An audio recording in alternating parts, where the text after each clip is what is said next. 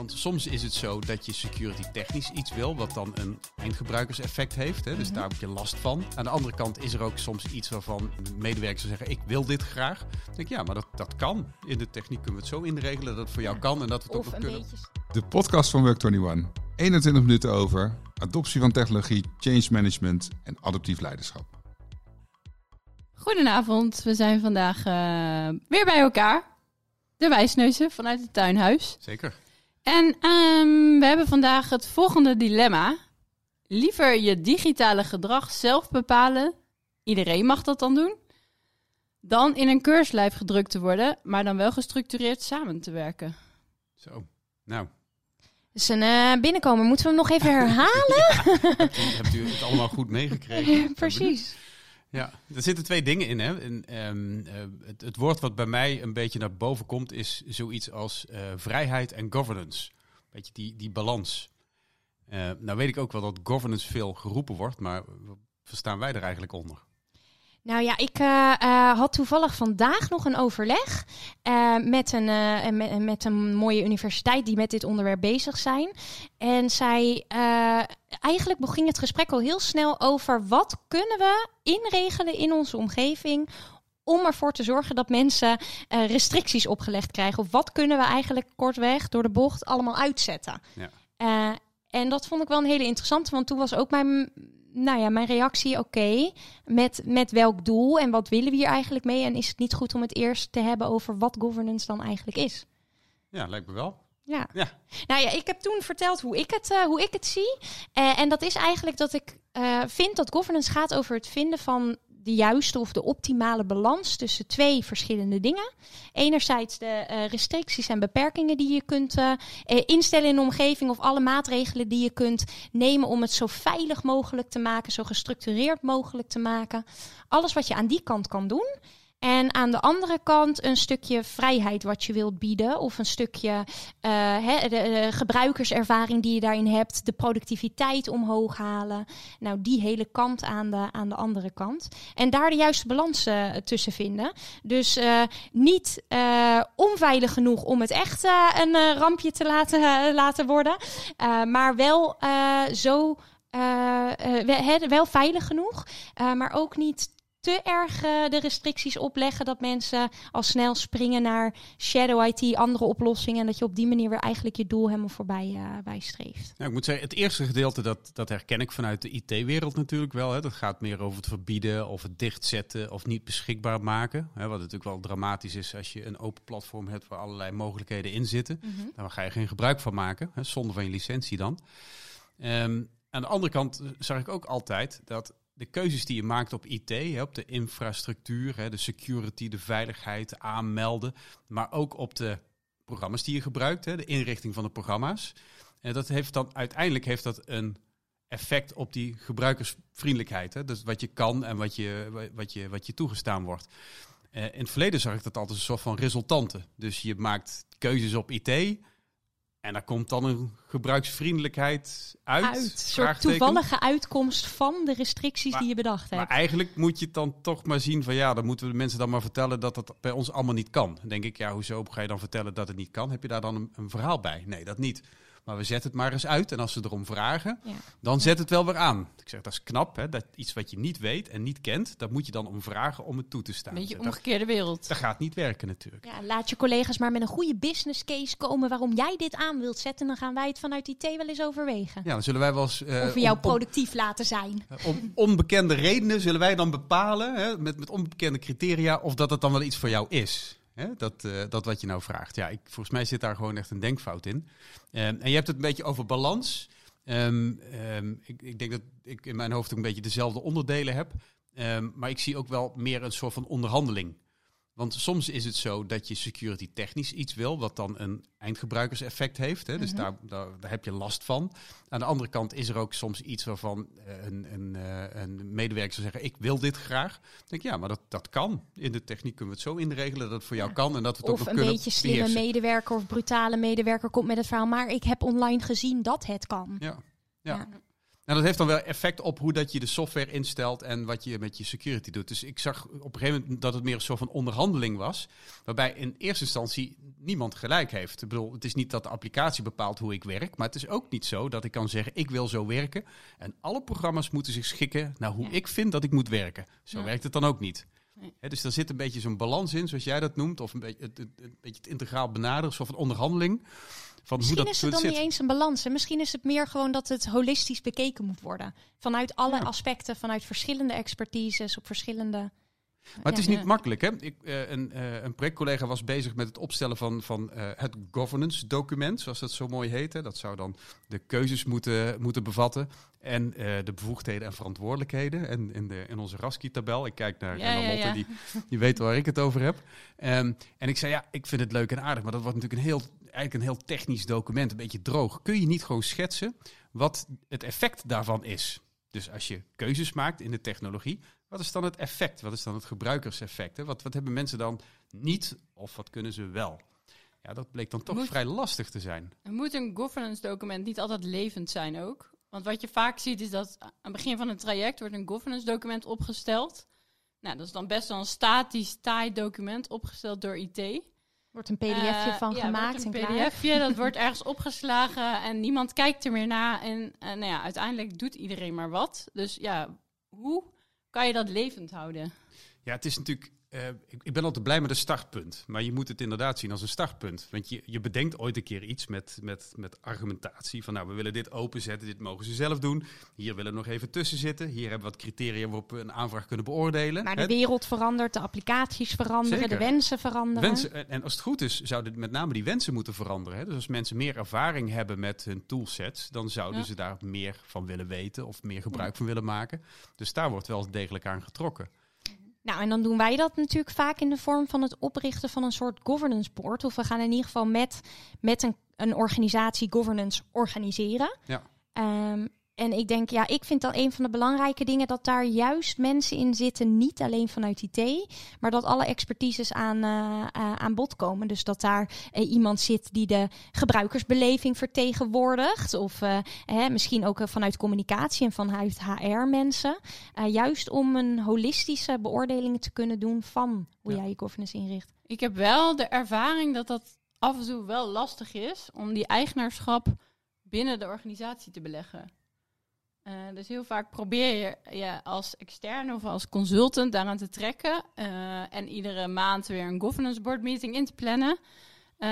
Maar dan is dat heel lastig om dat eigenaarschap vanuit de organisatie te laten dat ze die ook gaan voelen zelf. Hebben jullie daar tips voor? Nou, ik zit eerst even te kijken van waar zit dat in? Hè? Een beetje de reden erachter.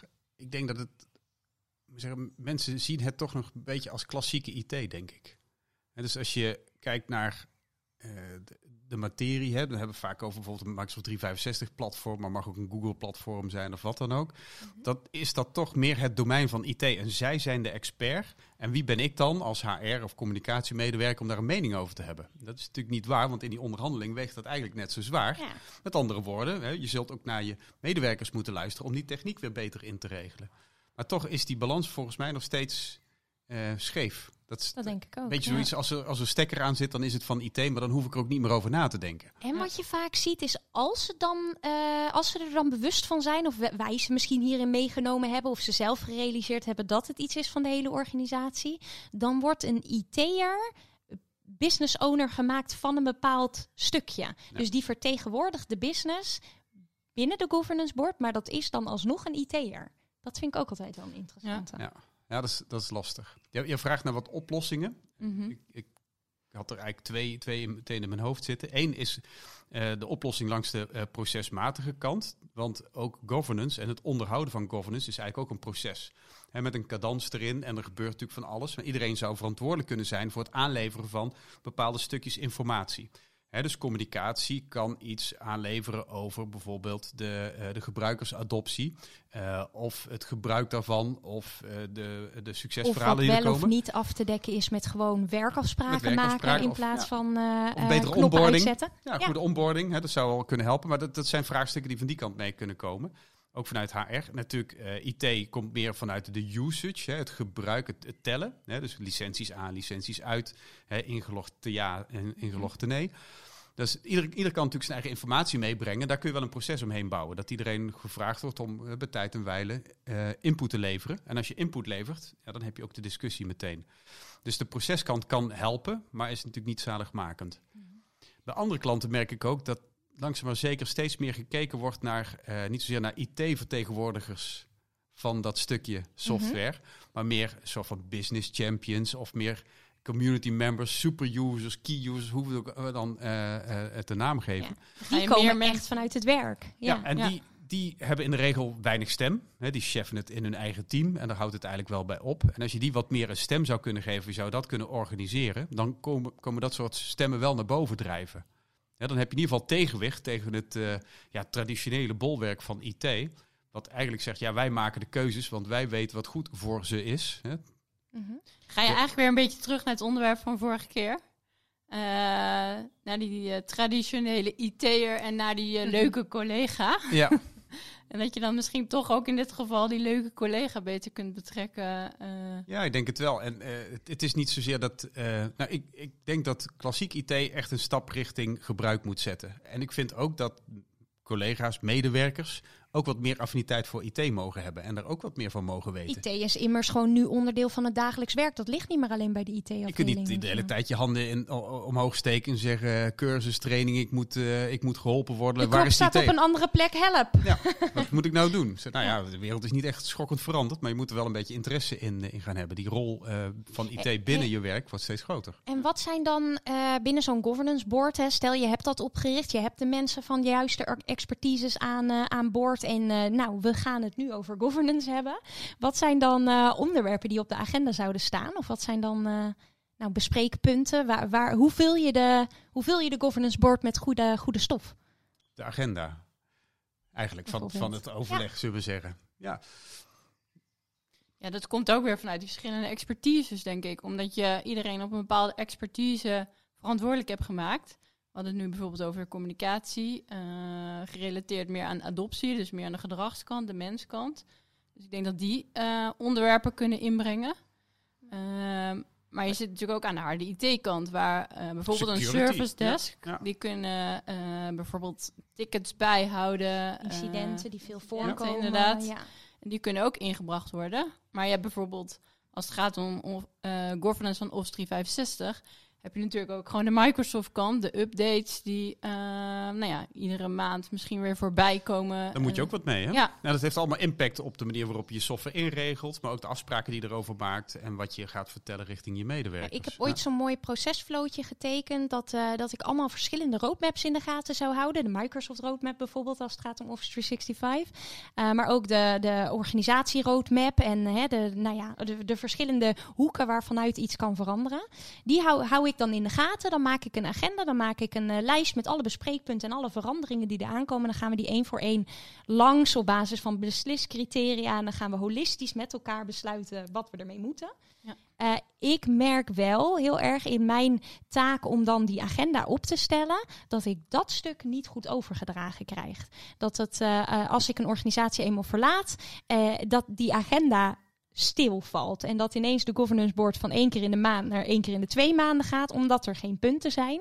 Terwijl het aantal veranderingen natuurlijk niet per se omlaag gegaan is. Sterker nog, het wordt alleen maar sneller, denk ik. Ja, dat is ook een beetje wat ik net bedoelde. Dat je dan als externe of consultant je meer verantwoordelijk voelt en daar een meer eigenaarschap in hebt eigenlijk dan degene in de organisatie zelf. Of je hebt het ze te makkelijk gemaakt. Hè? Jij hebt het altijd voor ze gedaan, dus ze hebben het nooit zelf geleerd. En ik ben daar nog wel naar een manier op zoek. Hoe kan ik nou de ander dit laten doen, terwijl ik alleen maar op de achtergrond zit. Ja, dus er ook van uitgaande dat je eigenlijk niet echt een voorzitter hebt van een governance board, in de zin van, van wie is het dan eigenlijk? Het eigenaarschap van het hele platform, met alles erop en eraan.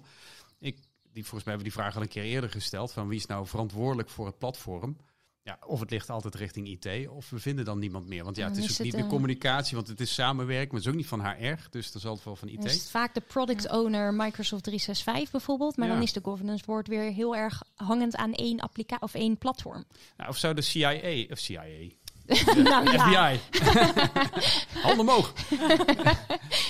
CIO. De CIO, zou die niet deze rol gewoon moeten pakken? En natuurlijk kan hij ook wel zijn specialisten hebben die de roadmaps in de gaten houden en die voeding Hem houden. Dat soort helpen. zaken. Maar iemand moet het gewoon goed organiseren. Ja. En met het hamertje op tafel Ja. slaan als er een besluit genomen moet worden misschien. Ja, je moet een keer beslissen. Hè. Op een gegeven moment moet je keuzes maken. En dan, ik zal niet zeggen, dan moet er één verliezen. Dat hoeft niet. Maar hebben wij dan niet een beetje grootheidswaanzin dat wij dit zo belangrijk genoeg vinden dat de CIA en de CIO hierbij aan moet haken?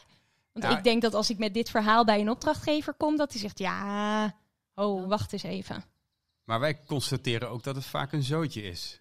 En dat er geen afspraken gemaakt zijn. Als je vraagt, waarom zijn er geen afspraken over gemaakt? Ja, daar zijn we mee bezig. Ik denk, het ligt allemaal een beetje half weg.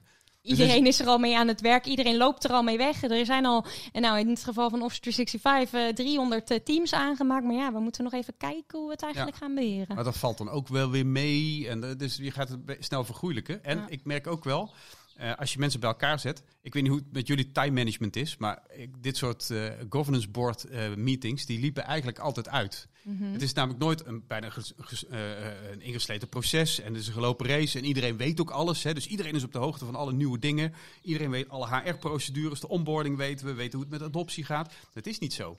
He, dus met name die onderhandeling, dat heeft ook wel tijd nodig. En je moet ook aan elkaar wennen. Van hoe zitten we in de wedstrijd? En soms dan moet je eens een keer wat op security vlak wat dichter zetten. En dan moet je op gebruikersgemak moet je weer iets toegeven. Ja. Maar daar moet je elkaar wel voor leren kennen. Ja. En niet altijd het wedstrijdje willen winnen. Nee, dat kan gewoon niet. Ja. Dat lukt niet. Zeker niet als je er voor de langere termijn in zit. En ik denk dat dat wel de langere termijn is. Maar mensen vinden het wel heel moeilijk. Het is ook governance denken veronderstelt wel een beetje abstract denken. Je kunt niet de hele tijd super concreet zijn. En wat zijn dan bijvoorbeeld besliscriteria die je zou kunnen... Want ik heb er wel een aantal in mijn hoofd die ik dan opschrijf als ik denk er komt iets nieuws aan. We moeten daar iets mee. Dan zijn er een aantal criteria op basis waarvan we dit zouden kunnen beoordelen. Ik denk aan... de eerste, snappen we überhaupt waar we het over hebben? Want dat is al vaak een hele goede vraag. Wat komt er op ons af? Ja. Wat zijn de implicaties? Kunnen we het beheren? Dat soort dingen. Ja. En daar nog meer... Kosten misschien, die ermee gepaard gaan.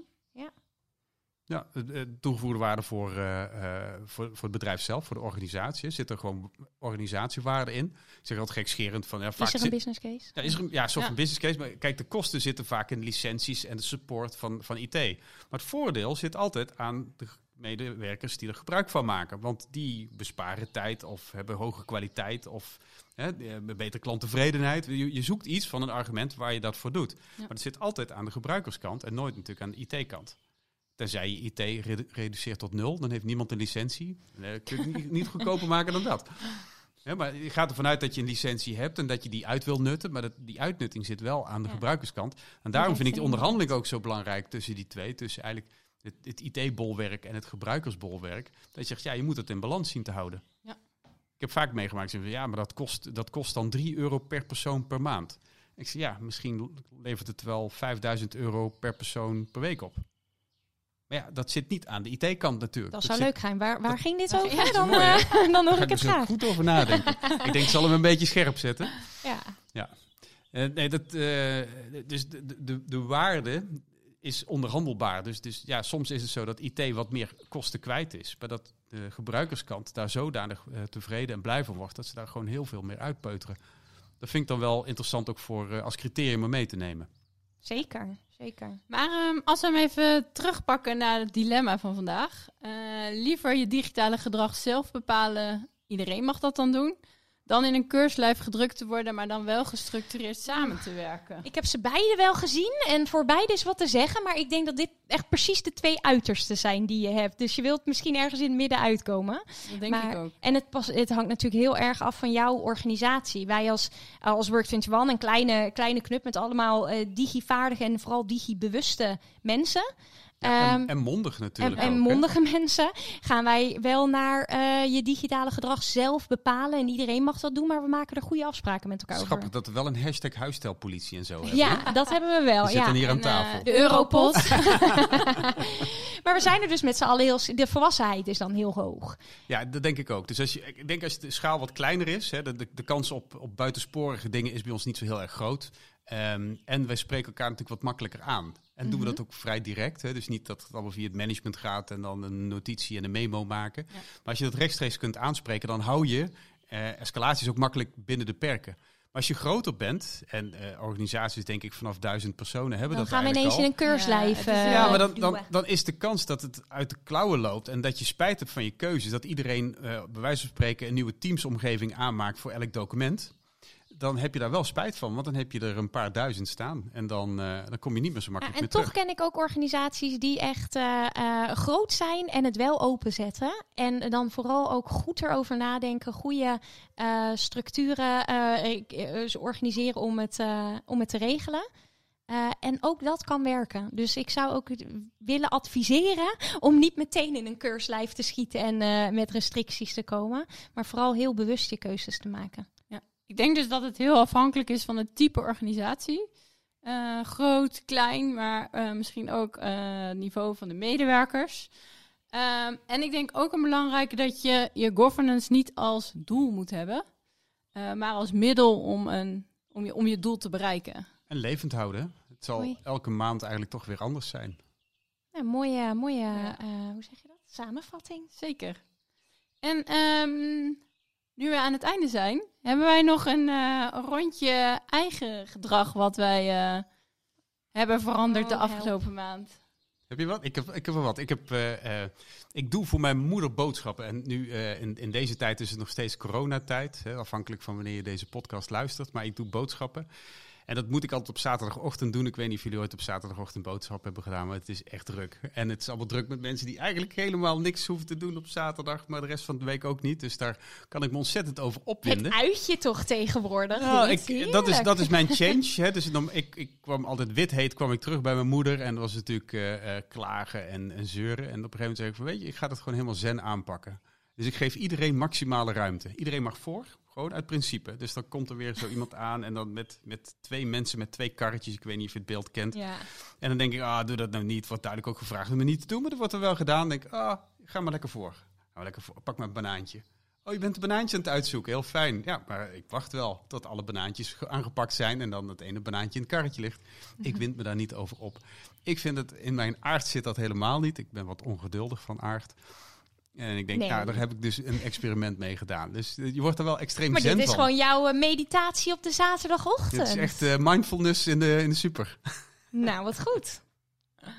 En jij, Lotte? Nou ja, ik heb er wel eentje. Maar nu ik zo zit, dan zie ik alweer dat ik het verkeerd doe. Ik heb namelijk al een tijdje last van mijn rug. Sinds ook het thuiswerken en een verkeerde houding. Dus ik loop op het moment bij de fysiotherapeut. En die heeft tegen mij gezegd dat ik niet meer met mijn benen over elkaar mag zitten. Ah, ja. Ga spontaan. Ik zie Loes ook in één keer op een andere manier gaan zitten. Recht zitten. Maar goed, dat is dus echt iets, gedrag wat heel erg ingesleten is. En waar ik me heel erg bewust van moet zijn om dat anders te gaan doen. Dus ik heb vaak ook nu een kussentje tussen mijn benen om er bewust van te zijn. Van, daar ga ik weer. Dus dat helpt wel. Maar verder is het een hele lastige change voor mij. Nou, dat kan ik me voorstellen. Ingeslepen routines, hè? Ja. Hoe lang doe je dit nu? Of hoe lang weet je dit dat niet goed is? Nou, ik doe het nu ongeveer, denk al 4 weken. Oh, en? En het gaat nog niet zo heel goed. Dus ja, dit lijkt me ook. Het zit zo in in gewoon überhaupt je houding, je lijf, dat je dit doet. Ja, heel moeilijk. Ja, maar vergeet niet, wij zitten natuurlijk een beetje in de change management, maar er zijn mensen die werken 15, 20, 25 jaar op dezelfde manier. Komen wij binnen van, het moet allemaal anders, kan wel veel sneller en veel leuker. Precies hetzelfde kom maar mee. Maar als je 25 jaar precies dezelfde beweging doet. Precies. Compliment dan voor je leeftijd. Maar dan weet je dat je onbewust dus gewoon continu iedere keer in dat historische gedrag duikt. En dat is wel heel mooi om mee te maken. Ja. Zeker. Tot slot, Loes. Ja, nou, ik had de vorige keer verteld ook over dat ik eerder op wil staan, zodat ik voor mijn eerste call mijn ontbijtje al weggewerkt heb. Nou, ik moet eerlijk toegeven dat ik vanochtend om 11 uur weer begon aan mijn bakje yoghurt, omdat het er toch weer bij ingeschoten was. Dus ik heb voor mijn eerste change ook nog wat werk aan de winkel. Andere verandering, heel ander gebied misschien, is dat ik sinds kort een nieuw koffiezetapparaat heb. Een echt ontzettend fancy Italiaans apparaat, wat helemaal het zou moeten zijn. Maakt die veel lawaai? Daar moet ik wel even aan wennen. Maar het is ook best wel wat werk. Gewoon om dat allemaal te doen. Schoonmaken. En ik kan nog wel een lesje barista melk opschuimen ook gebruiken. Dus als iemand daar nog tips voor heeft, hoor ik ze ook graag. Ze maken mooie dingen, hè? Ja, goed. Het is maar goed dat onze Tom er vandaag niet is. Want er staat nog een heerlijk lekker taartje op ons te wachten. En gezien zijn verandering, experiment van vorige keer... is het Geen maar suiker. beter dat hij er vandaag niet bij is. Ik ben dus benieuwd. Wat Nou, hij aan de vindt. taart. Zeker. Tot de volgende keer.